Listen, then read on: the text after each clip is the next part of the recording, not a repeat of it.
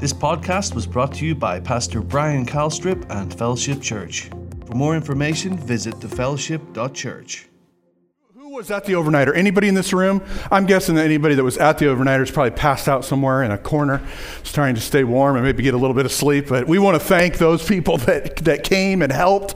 And I'm so thankful and grateful for our children's department because they're doing children's ministry. They're sowing and they're planting a foundation in young people's lives that's going to go forth, and it's going to create a great foundation in their life so that when they get to be older, right? The Word of God says that it will not return void, but it will accomplish in their lives. And so when we minister to these kids and when ministry takes place, and if you're in a room or if you're in the NTP, you're sowing seed, you're planting seed, and you're laying a foundation in a young person's life. So no matter if you're taking dirty diapers to the dumpster after it's over with or feeding them fishy crackers, you are offering kids the Word of God, and it will not return void. And we have a new addition to our family today, not today, actually it was weeks ago, and that is Jovi Bramer. You guys want to stand up and just show everybody this beautiful little girl?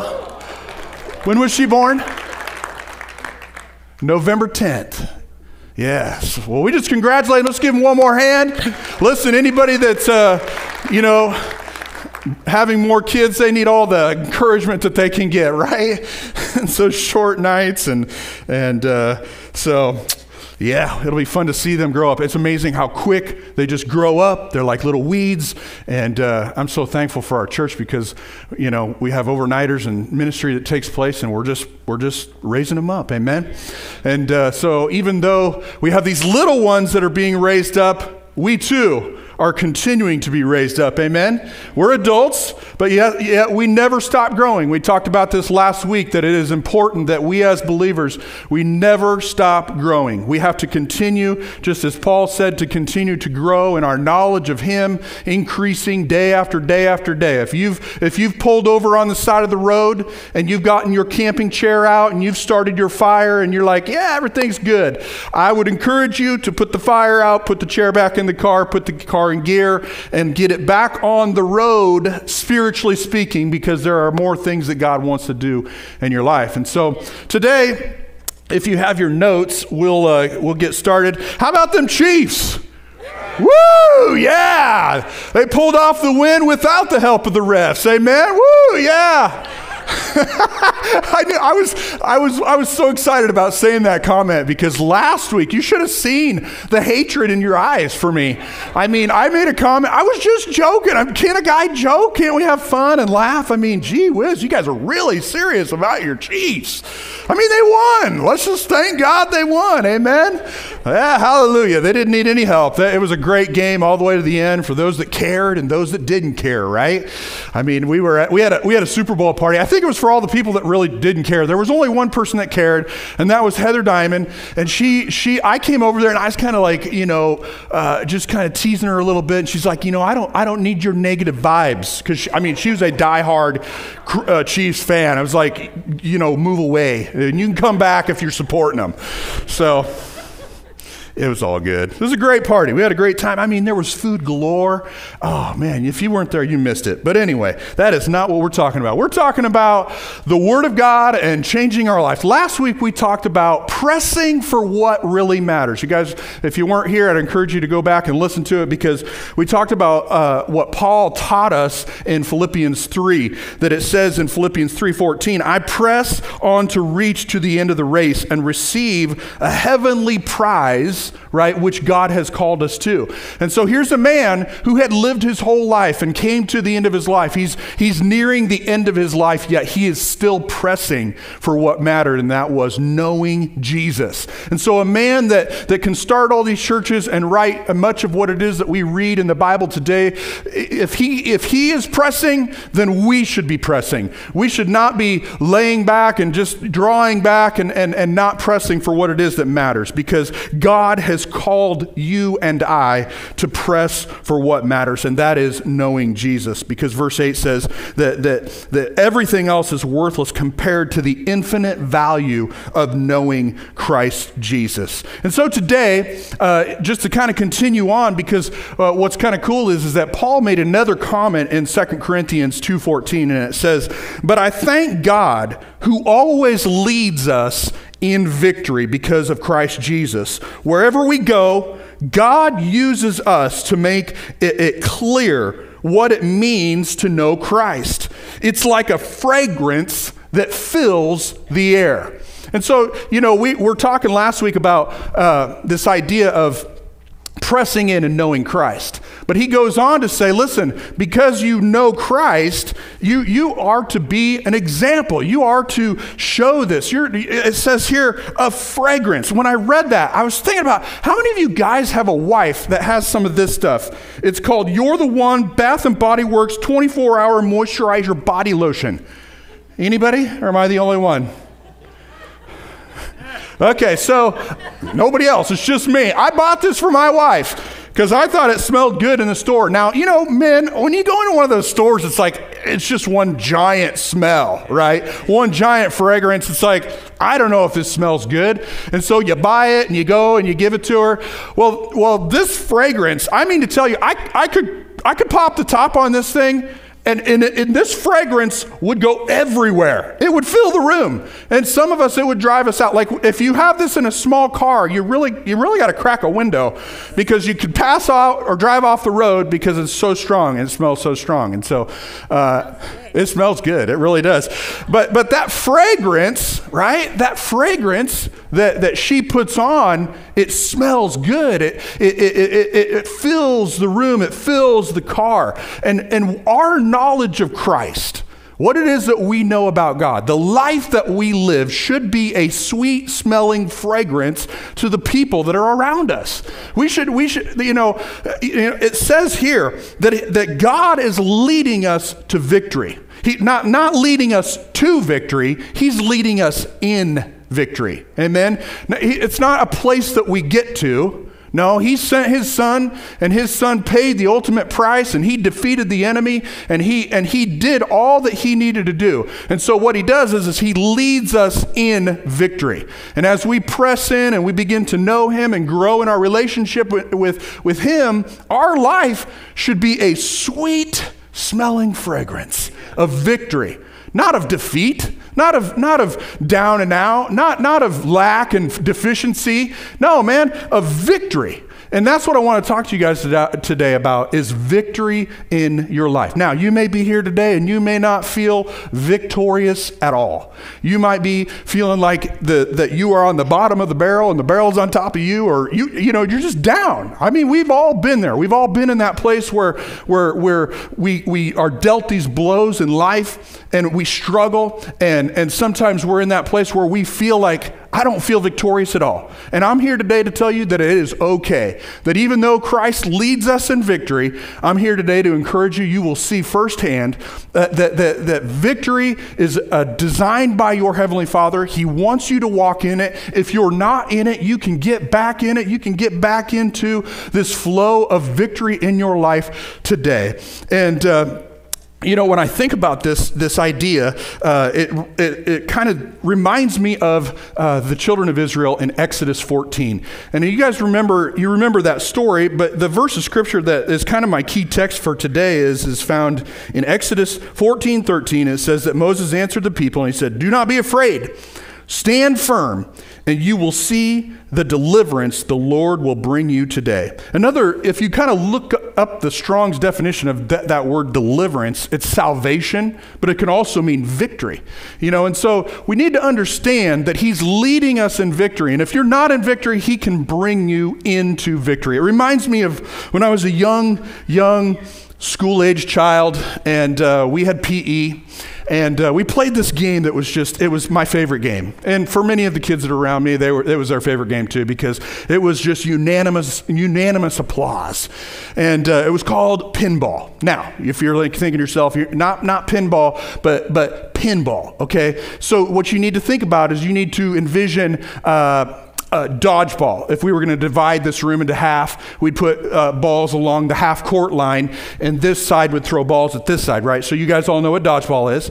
Well, the twist is that our PE teacher had these amazing, skinny, little, hard to hit wooden bowling pins. That's the best way I could know to describe it. They're just about the yay tall, and he would strategically line these along the front row, and then there was one in the back that you could protect, and that was pinball. And so the idea was you either eliminated all the other players or you would eliminate these wooden pins. And I mean, if you were on the winning team, which most of the time I was on the winning team, I was on the victorious winning team, and life was good. It was just so good. Yes. Now, if there was that one day where you were on the lower team, the unfair team, the team with not all the talent, and maybe not the strong throwing arms and things like that, you were in for a long day, a lot of hard work. I mean, and a lot of times what would happen is that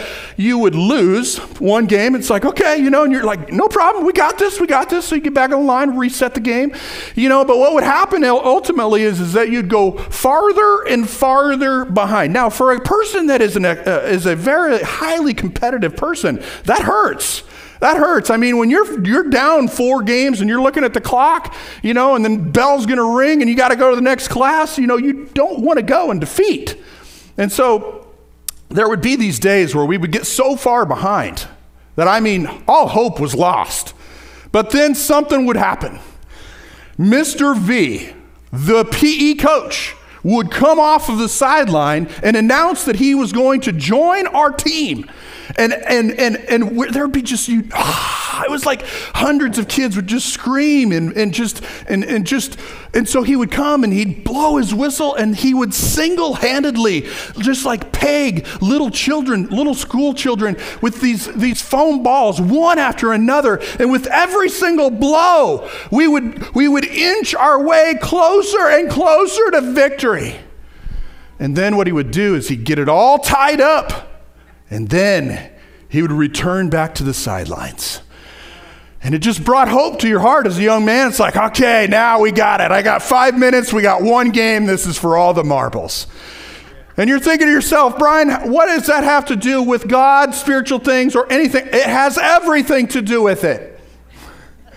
Because our Heavenly Father is leading us in victory.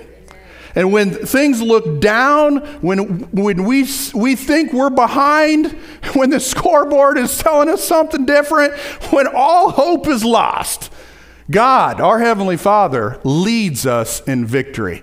And so we have to begin to reorient our focus in life and begin to look at Him. And so I want to walk through this story, this chapter of Exodus, because it really it lays out some really good points. And there are about 5 points that I want to make concerning victory in your life. And the first one here is found in Exodus 14. But if you guys remember, just a little bit of context, that the Egyptians were oppressed, right? The Israelites were oppressed by the Egyptians. And God heard their cries, and so what he did is he raised up Moses, he called him, he said, hey, I want you to go lead these people. I've heard their cry. I want to deliver them. I want to save them. I want to take them to a place of victory. And you're the man that needs to lead them. And so we have the 10 plagues, and he works on Pharaoh, and they are released right from the Egypt, and they're heading out towards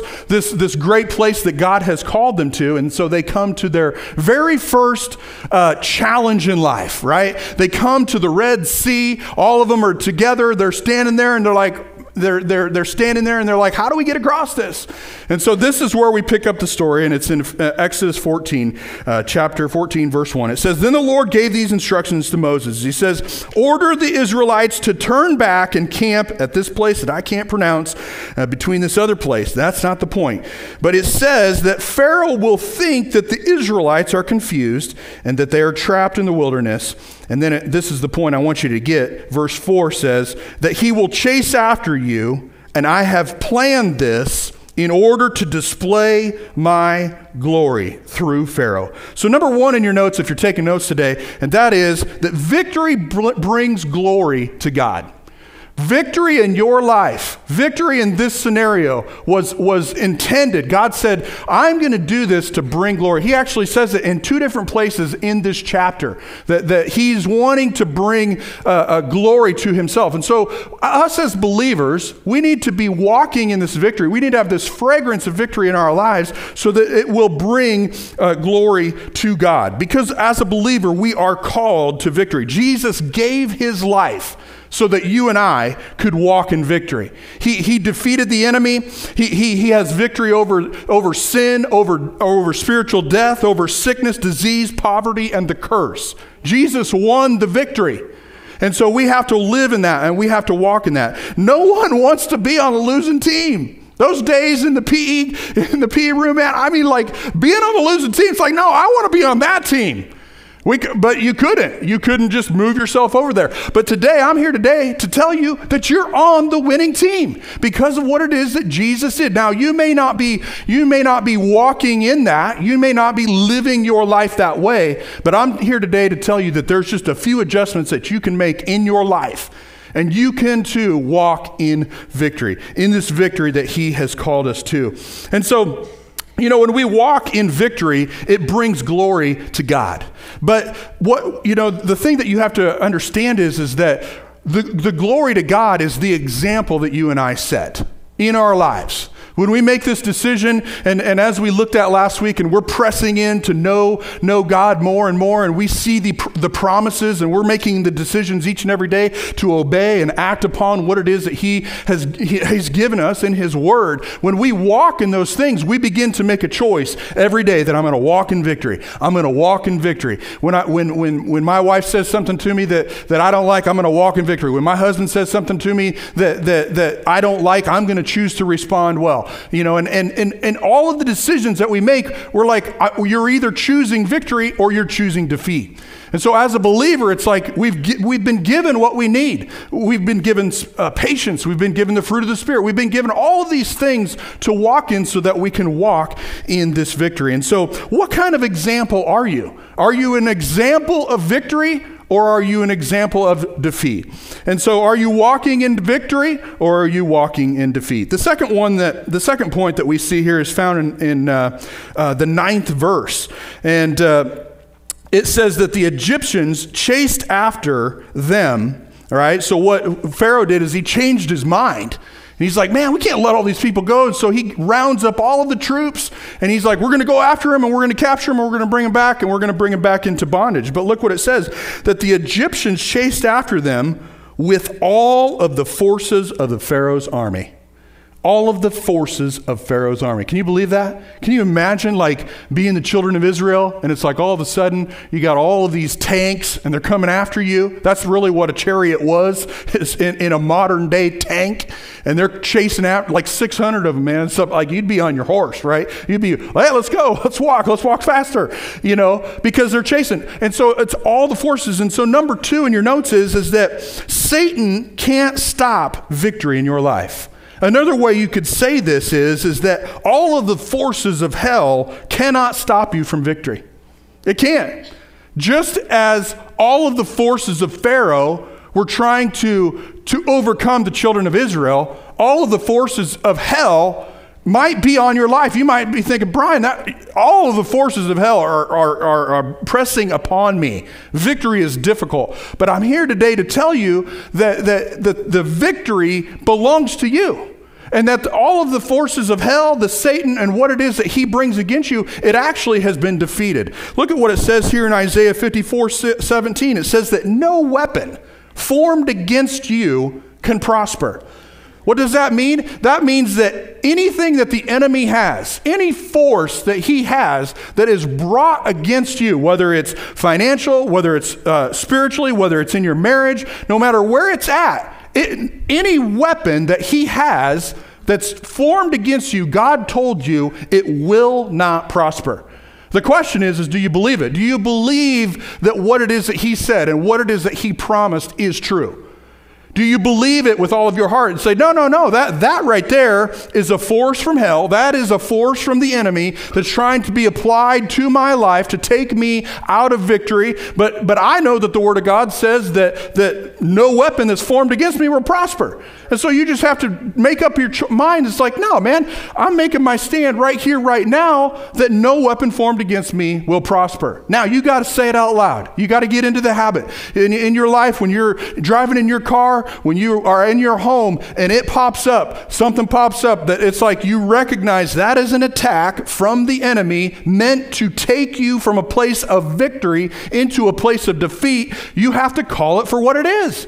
You have to say, no. In Jesus' name, no weapon formed against me will prosper. Another verse that I love is Colossians 2:15. It says, in this way, he disarmed the spiritual rulers in authority. He shamed them publicly by his victory over them on the cross.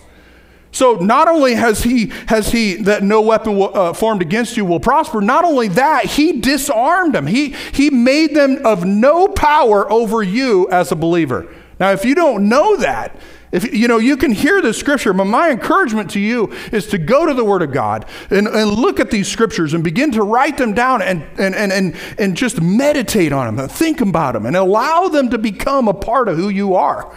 Because when the attack comes to try to push you from victory into defeat, you might be like, hey, wait a minute. Brian said that, but I don't really know what it is. Well, what that means is it's not in you.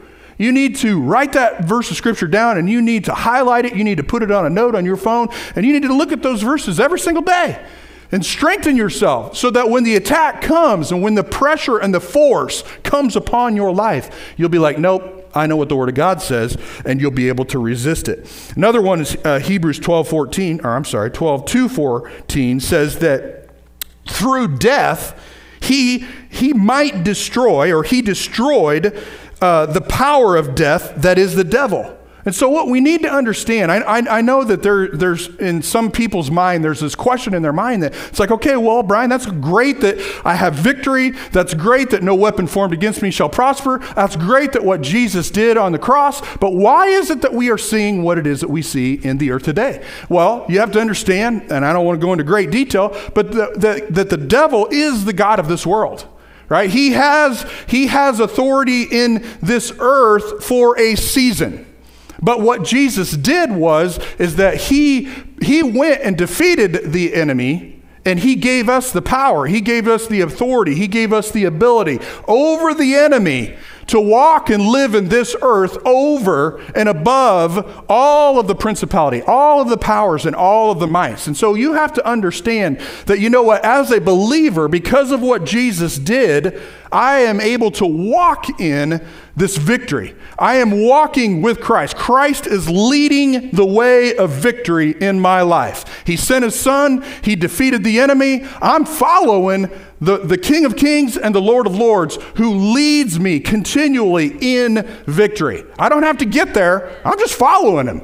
And he's going to help me. He's going to strengthen me. He's going to clear things out of my way. He's going to move things that need to be moved. He's going to protect me. He's going to be my front guard and my rear guard and everything. He's going to protect my life. And that's what he's doing. And that's what you can rest in. That even when a force comes against you, when something attacks you, it's like, no, man, I am being led in victory with Christ Jesus in my life. And yes, this might be a challenge, but man, I know that no weapon that is formed against my life is going to prosper. Yeah, it's coming against me, but I am promised in the Word of God that it will not prosper. And you can stand on that, and you can know that that is true. Now, there's some things, though, that will absolutely stop victory in our lives. Even though Jesus has done all it is that he needs to do for us to walk this life of victory, there are some things that we can do to stop victory. And we see it firsthand right here in Exodus 14:10. Verse 10 says that as the Pharaoh approached, the people of Israel looked up and panicked when they saw that the Egyptians were overtaking them. So the number one thing that you and I can do that will take us from this place of being in victory to stepping out of victory is focusing on the problem. Focusing on the problem. Because what did they do? They looked at the issue. They looked at what it was that was coming at them, and they focused on that. And what happened is that they stopped thinking and stopped reminding themselves of the promise of God. They looked at how big the enemy was. They looked at how strong they were. They looked at how all of the things in the natural. And we know that the result of focusing on the problem led to fear. And I like what Isaiah 41:10 says. It says, "Fear not, for I am with you. Do not be dismayed, for I am your God. I will strengthen you. I will help you, and I will uphold you with my righteous right hand." And so when we come into these moments where we're tempted to lose focus, and maybe we've lost focus and fear has come into our lives, we need to stand upon this word to us that, you know what, I don't need to fear. He is my strength. He is my help. And when we do that, when we begin to remind ourselves of that, we shift our focus back to what it is right, and that is Him. That is God, who is leading us in victory. Amen? And the number two thing that we can do that will stop victory in our life is found in verse 11. It says, "And they said to Moses, 'Why did you bring us out here in the wilderness to die?'" What is that? That's complaining. So we will lose out on victory in our lives when we are complaining about the problem. Anybody in here, other than myself, ever complained? Okay, there's 30% of you that are truthful. The rest of you we'll pray for at the end. No, we've all fallen into that trap before where we start complaining about what it is that's going on, the job that we have, the boss that we have, the dog that we have. I complain about my dog every single week. Lee, someday he'll go to doggy heaven. But anyway, complaining about the problem, talking, moaning, groaning, complaining, griping about the problem, the circumstances, the wife, the dog, the house, the husband, the wife, all of these things that you find complaining about. Guess what? You want victory in your life? You will flat out remove yourself from victory if all you're doing is complaining, griping, moaning about the situation. That's exactly what the children of Israel did. They got their focus on the problem, and then they started complaining about the problem. And then it leads us to number 3. Verse 12 says, "Didn't we tell you that this would happen?" Now they're talking to Moses. "Didn't we tell you this was happening?" Number 3 is blaming others for the problem. And that's exactly what happens. We get our focus off of what is right and what is true. Then we go to complaining. And then a short third is that we start finding somebody to blame. "This is your fault, Rachel, that we bought this dog so many years ago. All right? Now he barks at me every time I go in and out of the house. This is your fault." No, it's not her fault. We both were smitten by this little puppy that was in our hands like this big, right? I'm in trouble. All right, moving on. Blaming others. See, I'm telling you, I just moved myself from victory into defeat. When I get home today, it's not going to be good. Why? Because I'm blaming her about something that's not her fault. Look at what you remember in Genesis 3:12. It says that this is where it all started. I'm sorry, Rach. The man said, "The woman you gave me, she gave me fruit of this tree, and I ate it." Right? So this is a long problem that we have been dealing with for many generations. And maybe you're not blaming your wife about a dog, but maybe you're blaming somebody or something for your life. Why you're defeated, why it's not working, why it just fails. You're blaming them. My encouragement to you is to stop blaming them. Stop complaining and get your focus back on victory that He will lead you in. The problems may not go away right away, but if you stop complaining and stop blaming and get your focus on Him, He'll lead you in victory. The problem might not go away right away, but it's like, Lord, I'm going to stop complaining. I'm going to focus on you. I'm going to stop blaming other people. I'm going to look to you, and I'm going to trust that you're going to lead me in victory. You're going to help me. You're going to give me wisdom. You're going to guide me. You're going to give me everything that I need to lead me out of this situation and bring deliverance and victory in my life. And so that leads us to number 4.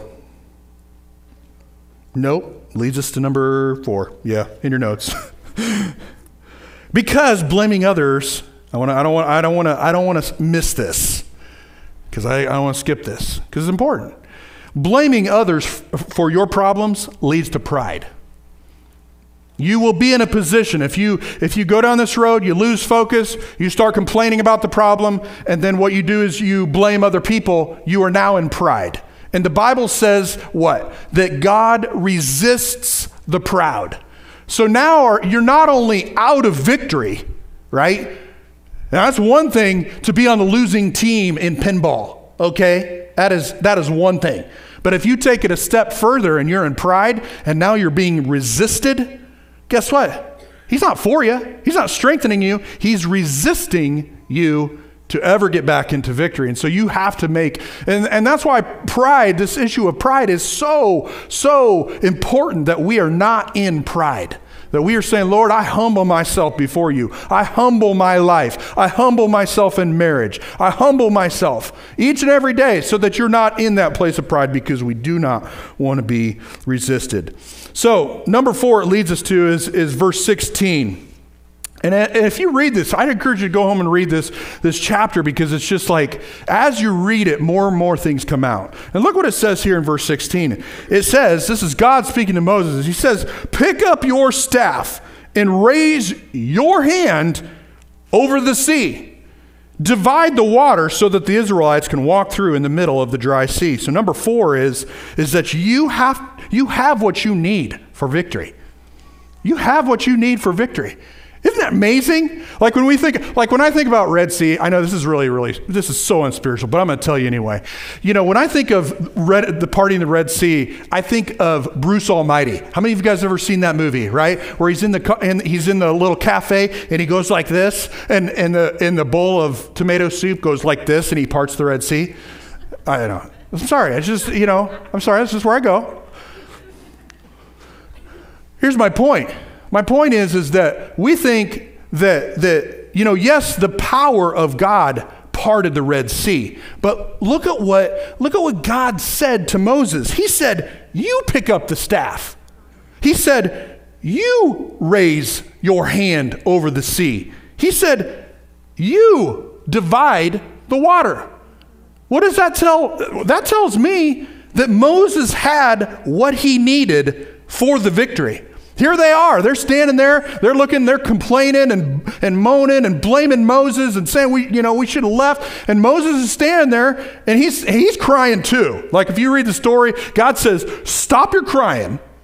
Pick up the staff. Raise your hand over the sea, and you divide it."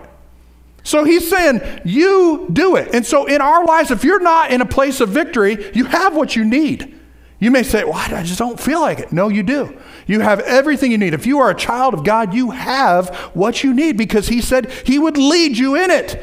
And so what you got to do is you just pick it up and you say, Lord, I don't know how to do this, but I'm going to do it. I'm going to pick up what it is that you've given me, which is what it is that I believe in my heart. I'm going to raise my hand over this sea, which is raising your voice and speaking to that problem or that issue and saying, you know what? I'm speaking to you, problem. And I know that God backs me. I know that he's going to help me, and he's going to part this Red Sea, because I have what I need for victory in my life. He's waiting on us. He's waiting on us. He's waiting on us. I think a lot of times when we're in defeat, it's like, Lord, I need victory. I need your help. I need you to bring me into victory. That's how he's waiting on you. He was waiting on Moses. They're standing there. It seemed impossible. And God's saying, pick it up, raise your hand, and you divide the water. And so we need to be doing the same thing. What has he given you? What he's given you is found, firstly, is his word. 2 Timothy 3:16 says that all scripture is inspired of God, and it's useful to teach us in what it is that's true and make us to realize what is wrong in our lives. That's what the Word of God is. It helps us to realize what's wrong. It corrects us when we're wrong, and it teaches us to do what is right. And listen to this. God uses it to prepare us and to equip us to do his good work. So the Word of God, what it is that you have in your lap or on your device, that has been given to you by God. It is what you need. And in the case of Moses, it is the staff. It is the hand.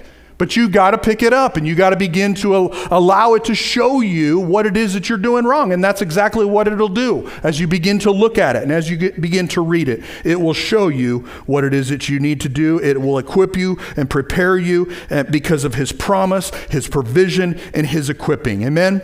And another thing that he's given us is found in Jesus' example in Mark 11:23 and 24. You guys remember that?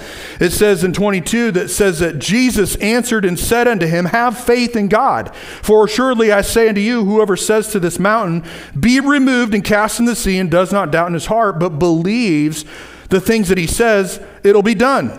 He'll have whatever he says.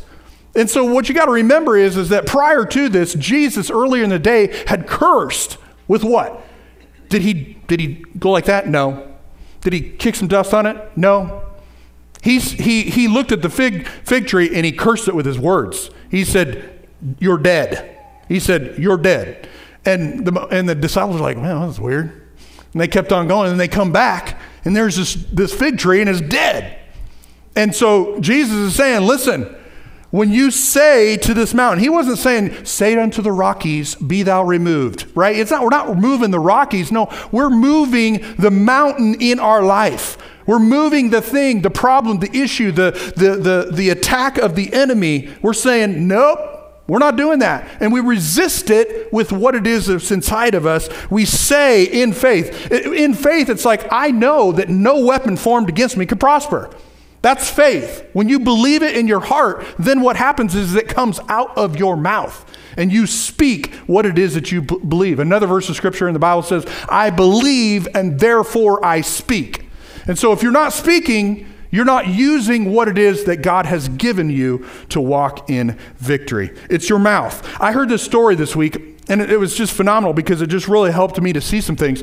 It was a story about a man who was he was a pastor, and he was in this church, and this woman came, and her husband had not been saved for 20 years. She had been kind of believing God for her husband to be saved and make a decision for Christ. And she came, and she's like, I just need you to pray that he will be saved.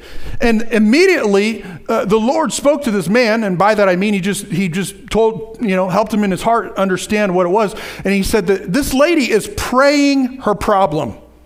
What do I mean by that?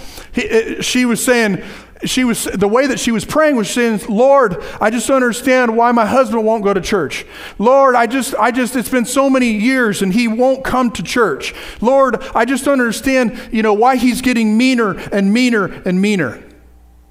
And it dawned on this guy. He's like, she's praying the problem. And I listen, when I read this illustration, I was like, wow. That is so true. There's many times, there's times in my life where it's like, wow, that prayer is not really biblically based. I'm praying the problem. And what we need to do is we need to say, Lord, I just thank you that my husband is his heart's being melted, that his eyes are being opened, and that he is seeing the light. Amen. Actually, I talked to to Teresa Petty this Wednesday night about that very thing. And she said that she got saved and she began to pray, and he got saved in a few weeks, maybe a couple months or something like that.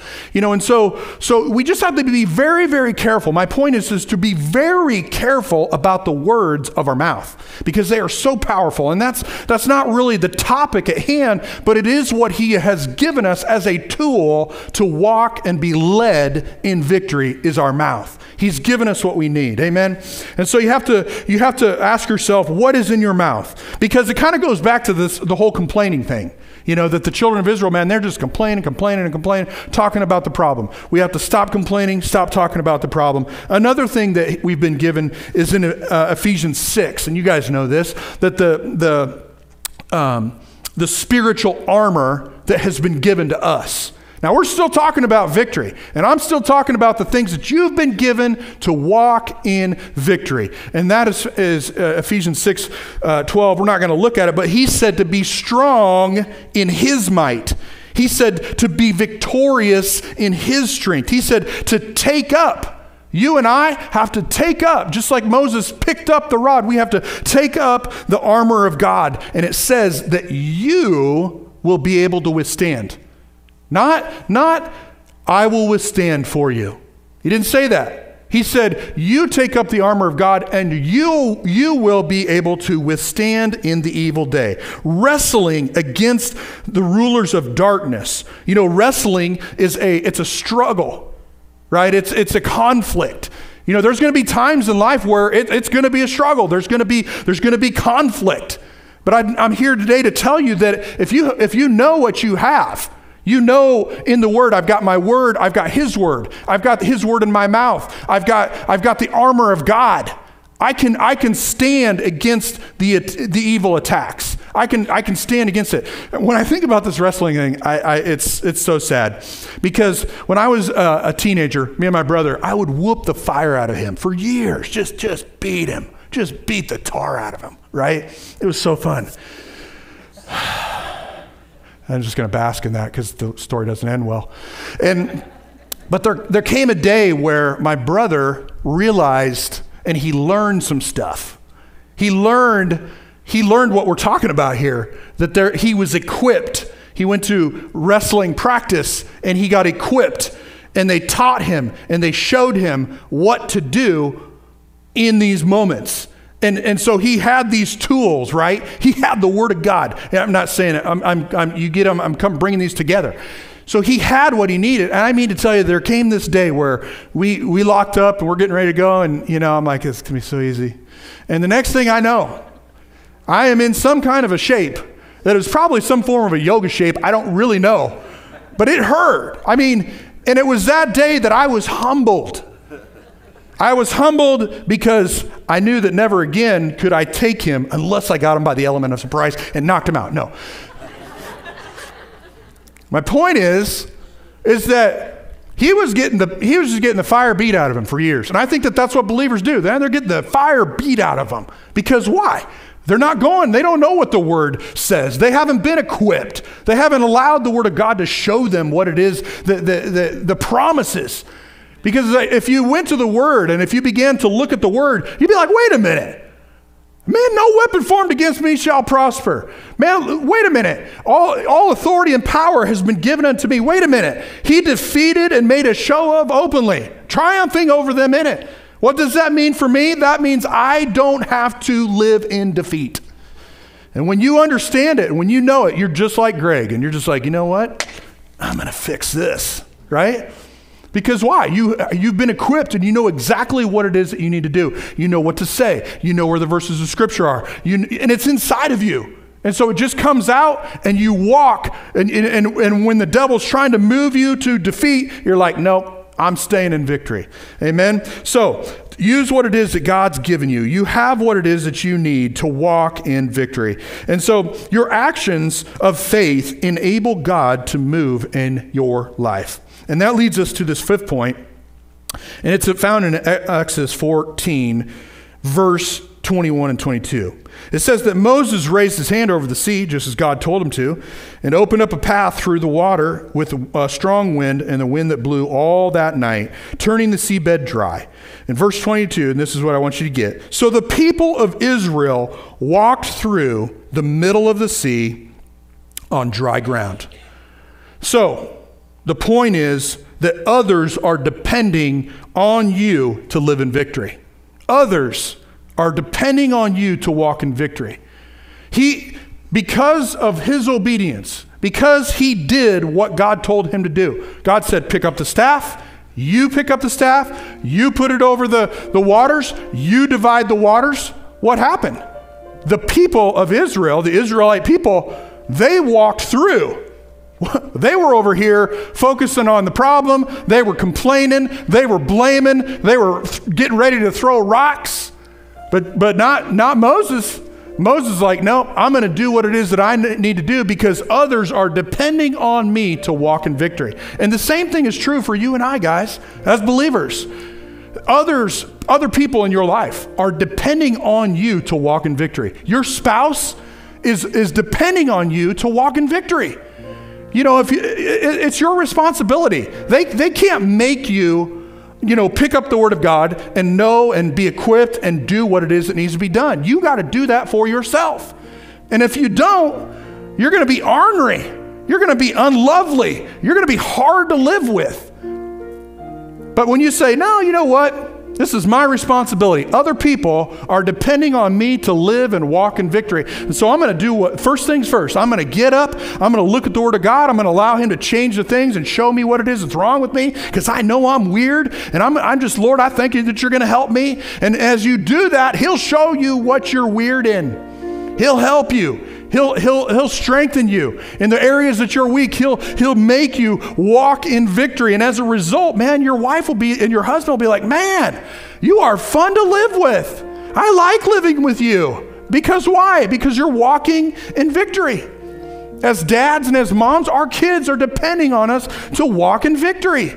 When they're young, they don't know it all. They're still growing. They need discipline. They need direction. They need guidance. They need you to walk in victory. They need you to stand up when you see sickness and disease and when you see problems in their life. They need you to walk in victory and say, no, in the name of Jesus, my son or daughter, you are healthy and whole in the name of Jesus. And you don't just say it once, you continue to stand in victory. You continue to stand and speak in what it is that you know to be true until that thing is gone.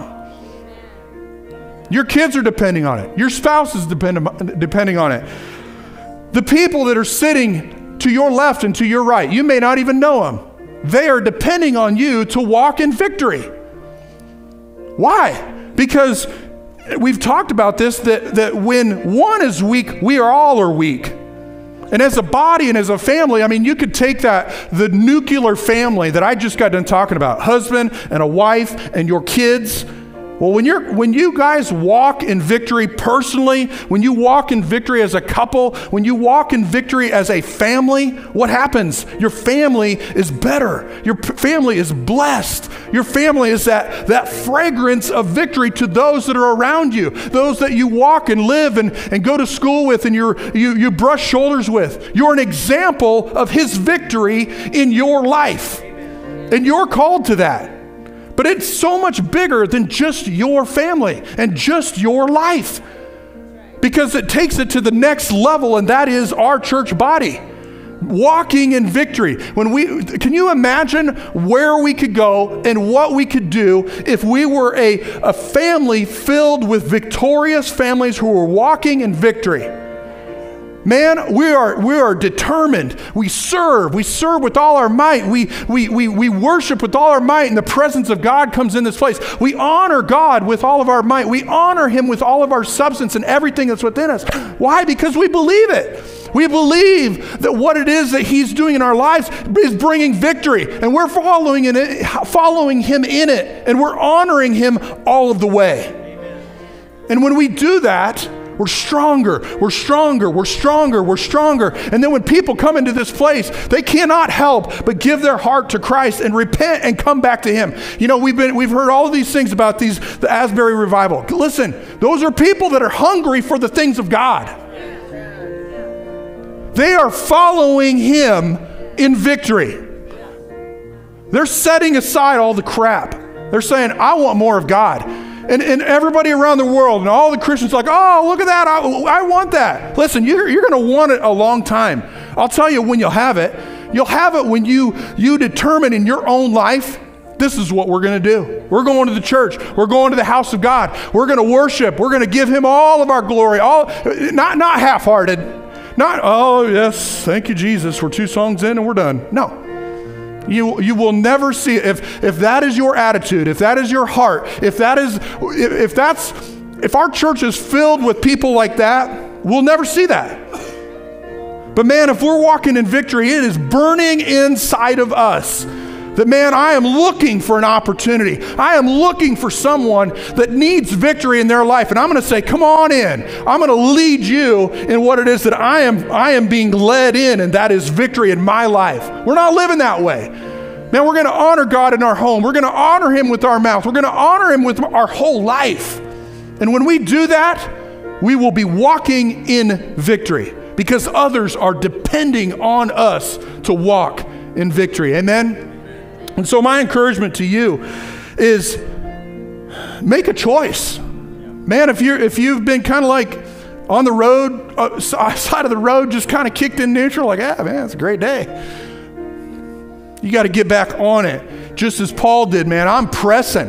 I'm pressing to know him. I'm pressing for him to show me great and mighty things. I'm pressing for him to use me. I'm looking for the person. I'm looking for the person in my workplace. I'm looking for the person in the coffee shop. I'm looking for the person at the, wherever it is that you go. You're looking for the person that needs help. And you're saying, you know what? I have victory to offer you, and it is found in Jesus.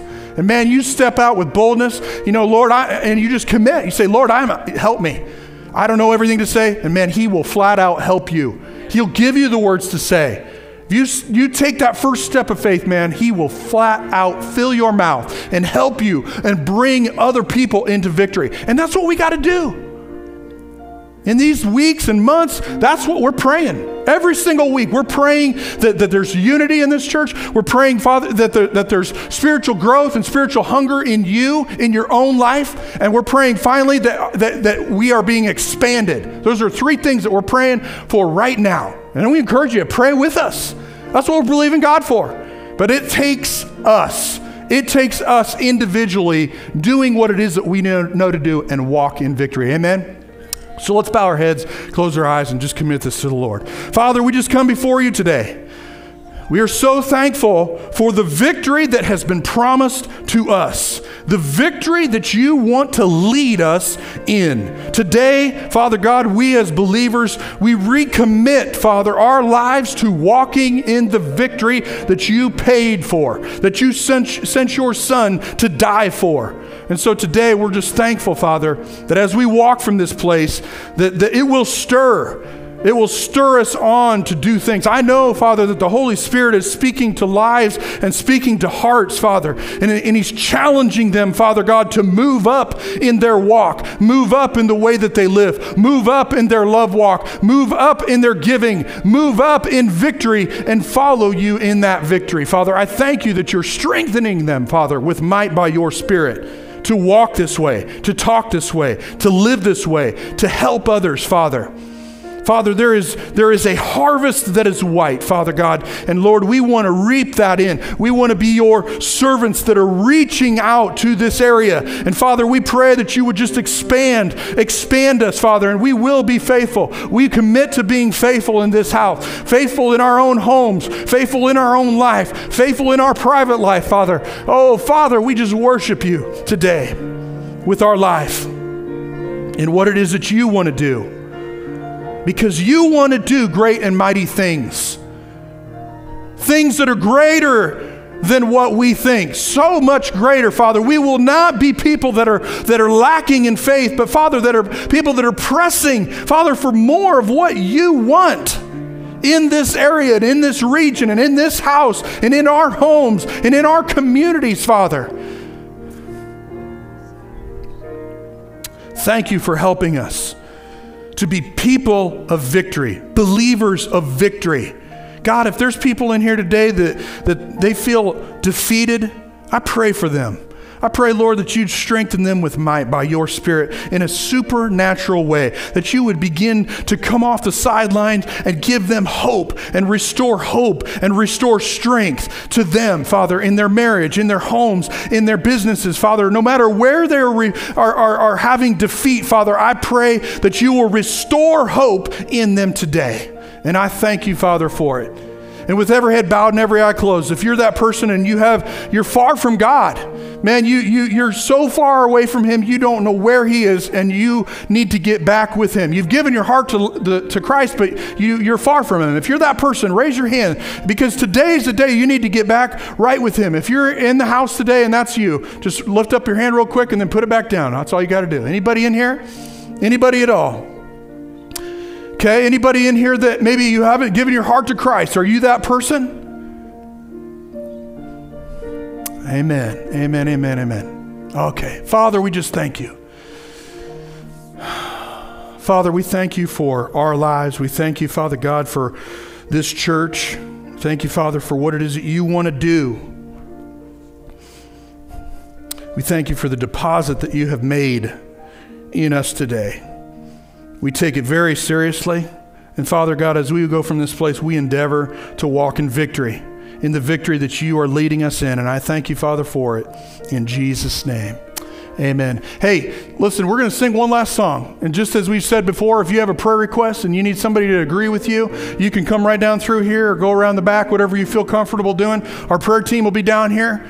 Join them. They'll join you in prayer. They'll encourage you. They'll help you. They want to pray with you. That's what they're there for. So we're going to sing one last song. I encourage you, man, bring it. Bring some energy. Bring some. My dad used to say this. I can't say that word. Spizzaringtum.